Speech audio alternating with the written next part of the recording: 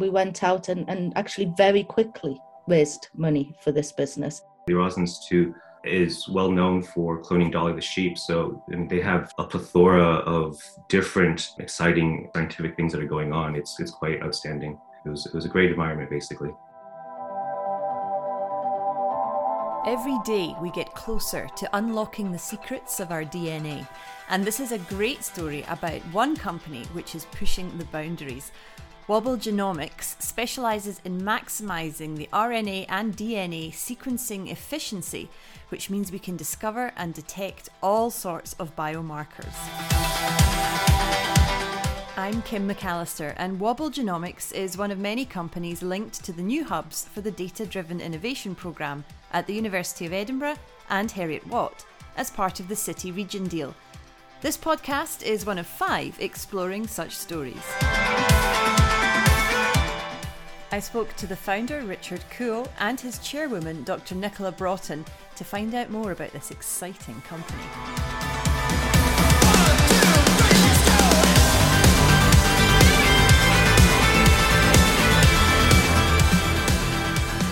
So thank you both, Nicola and Richard, for joining me today. I'm really excited to hear more about Wobble Genomics. So what is it exactly, for the non-scientific amongst us, that your company does? Yeah, so I think that a lot of people know what DNA is. I think now probably a lot of people have heard of the term RNA, but maybe not with the same kind of understanding that they have for DNA.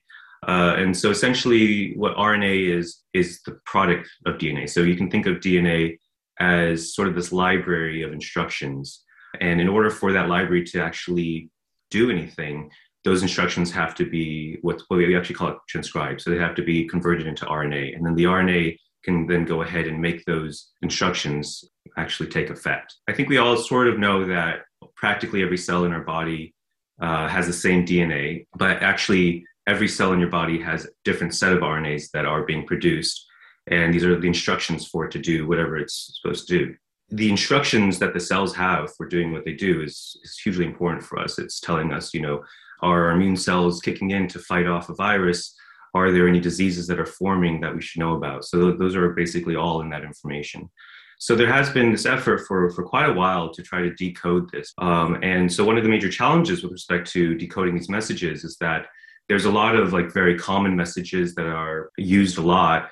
If you think about it like sending emails, there's a lot of emails that are just like, oh, hey, how's it going? Which you're not really interested in. But then there's more important messages that are really defining what a cell does, or if a cell is becoming problematic, or if it's actually doing something really good. And so those are those kind of urgent messages, but you usually don't get those very often. And so when we look at trying to decode these messages, the technologies that we have to look at them can't really search specific messages very well. So we just have to kind of read it all. And as I think a lot of people can feel similarity to, your inbox can often be extremely full and you just, unbearable. You have to go through that huge stack. So that's kind of the scenario that we have right now. So what we've developed at Wobble is essentially a technology that allows for kind of the bringing up the more important messages so that they're a lot easier for us to access. And it does this in a way where there are other technologies that allows you to search for specific types of messages. So you could say, in your inbox search, search for messages that say urgent or something like that. But actually, we don't really know what are the really important messages. So we don't know what to search for. So what our technology does, which we call Level Up, is it allows for these important messages to kind of rise to the surface without actually knowing what they are. And that's kind of the game changer with respect to it. That's amazing, and a really good analogy, because now I understand complex genetics. So thanks. That's amazing. So you developed this technology as part of your PhD. You knew you were onto something. You wanted to commercialize it. So tell me about that journey. To be honest, actually, before I started my PhD, I was very interested in entrepreneurial activities, specifically with biotech. I thought that there was a lot of really exciting academic research going on, but it wasn't necessarily translating over to applications. And so I saw this great disparity with respect to, what we had available to us in the biotech industry and health industry and agriculture industry versus what was, actually possible from the academic side. So I had already kind of gone in with that kind of viewpoint. So once I realized the significance of the technologies that we were building, I approached the Ross Institute. I guess they call them the Tech Transfer Office or something. I always get confused about those names. And they basically set me up with Barbara Blaney. And so basically she helped guide me through this process of, okay, well, what do you actually need to get a biotech going? And it's a lot, actually, is the answer to that, because it's not necessarily as simplistic as some other types of companies. You have to deal with a lot more kind of regulations and oversight and things like that.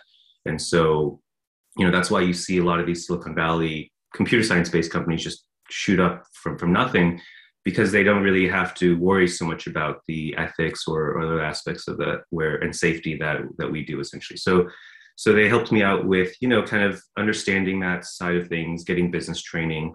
I went to several workshops across the UK to kind of gain those skills.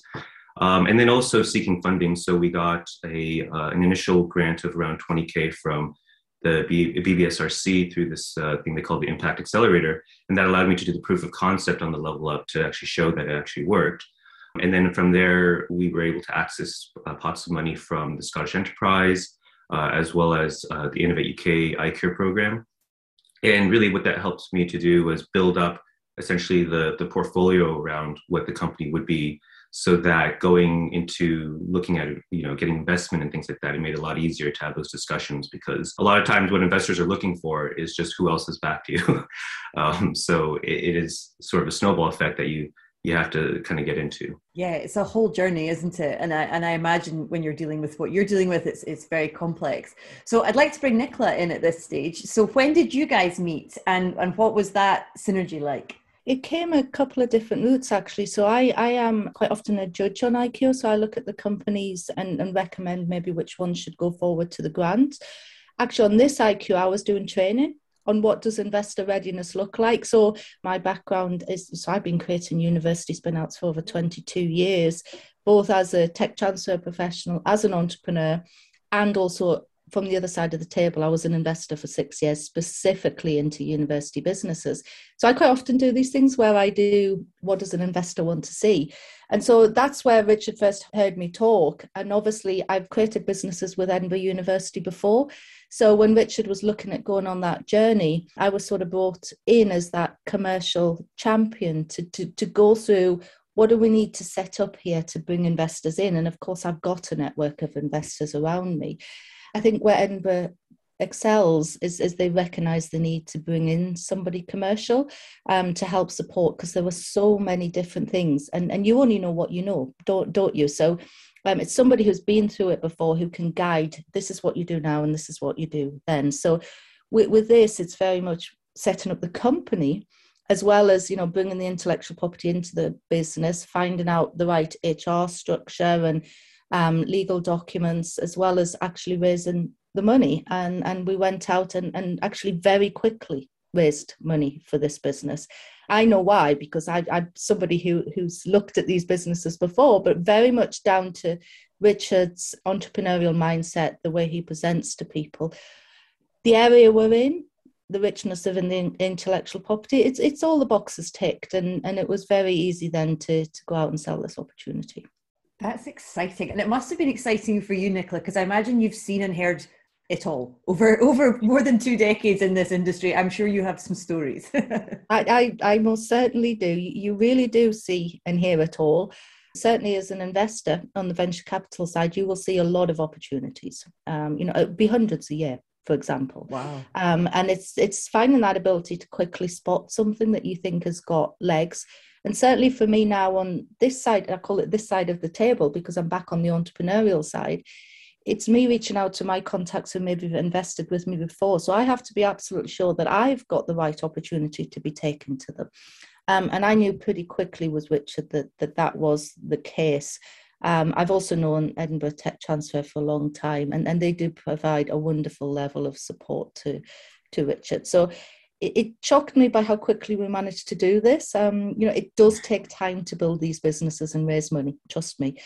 But it's all come together really rather nicely. And now we've built a team off the back of that. That's, again, an exciting team for this stage of business.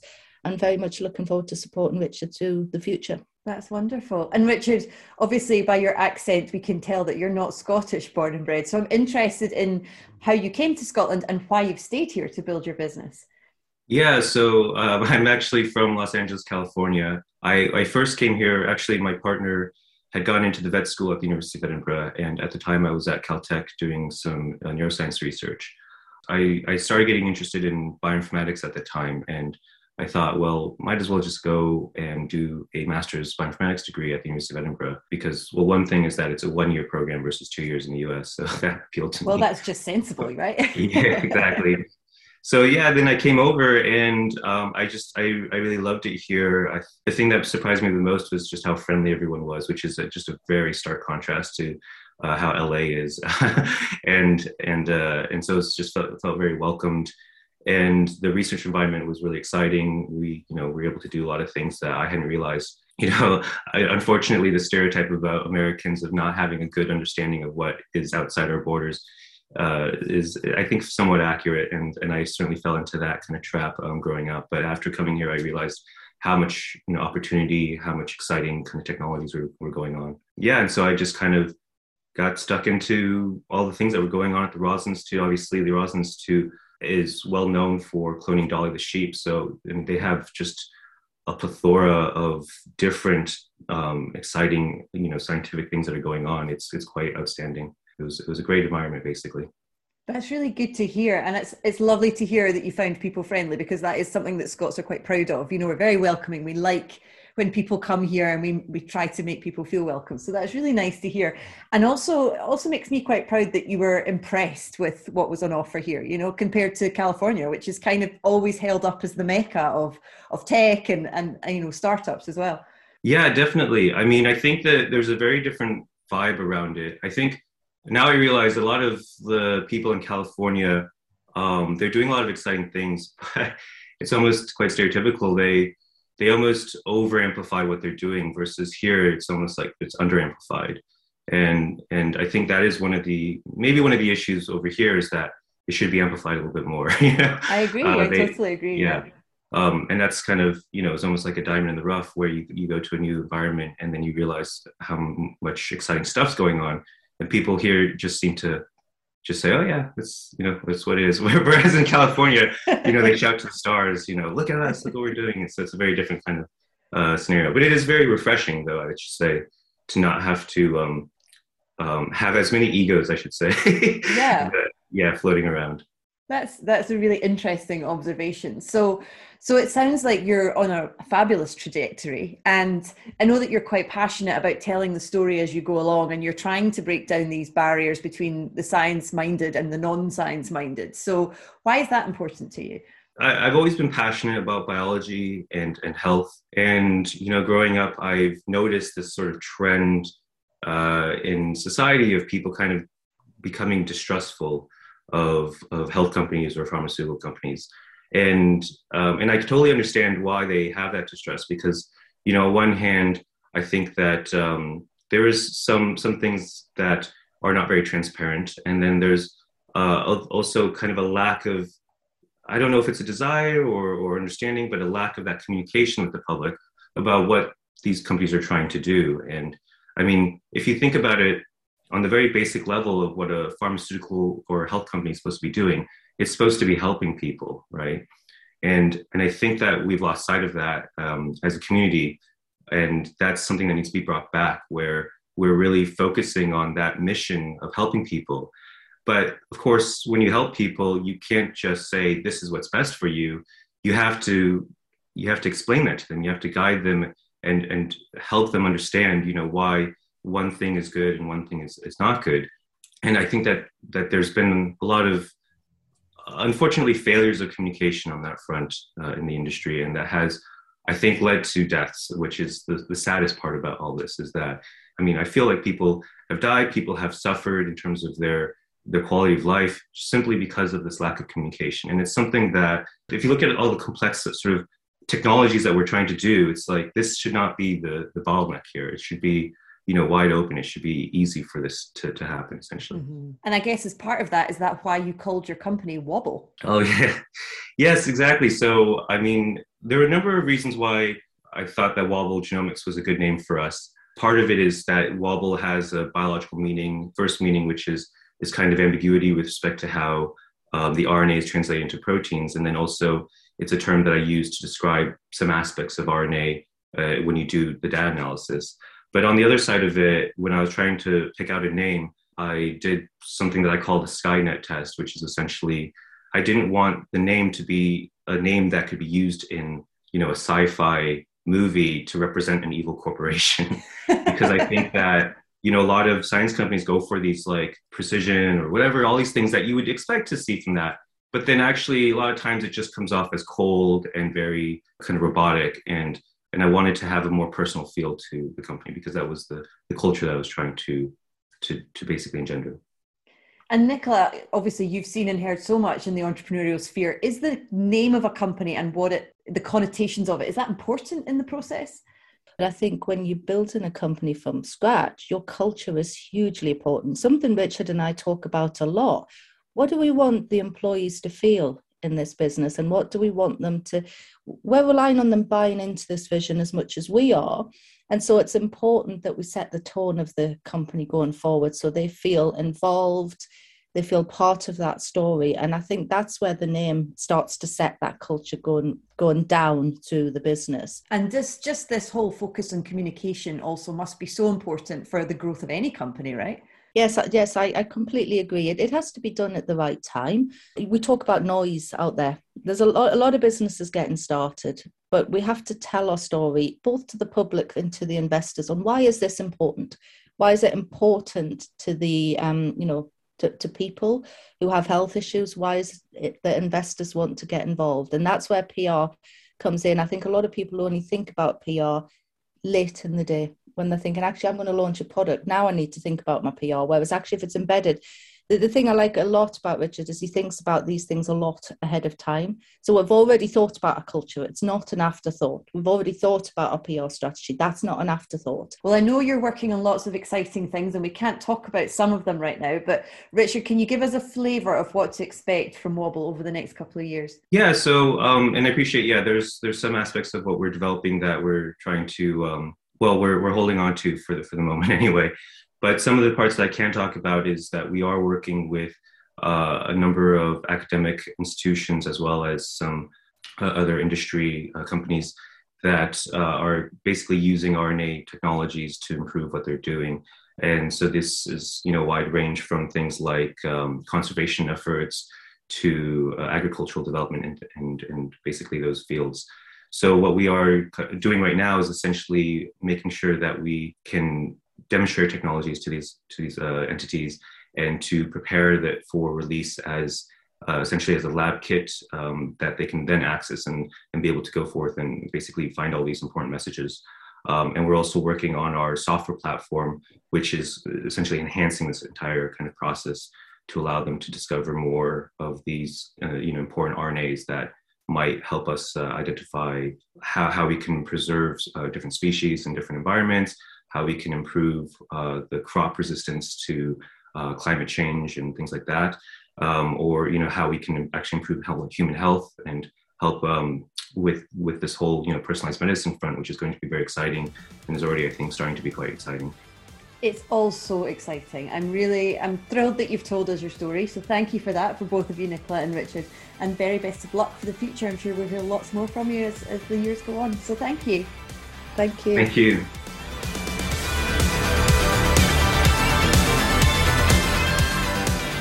Thanks for listening, and remember to check out the other 4 podcasts in this series. For more information on the Data Driven Innovation Initiative, visit ddi.ac.uk or follow @DataCapitalEd on Twitter.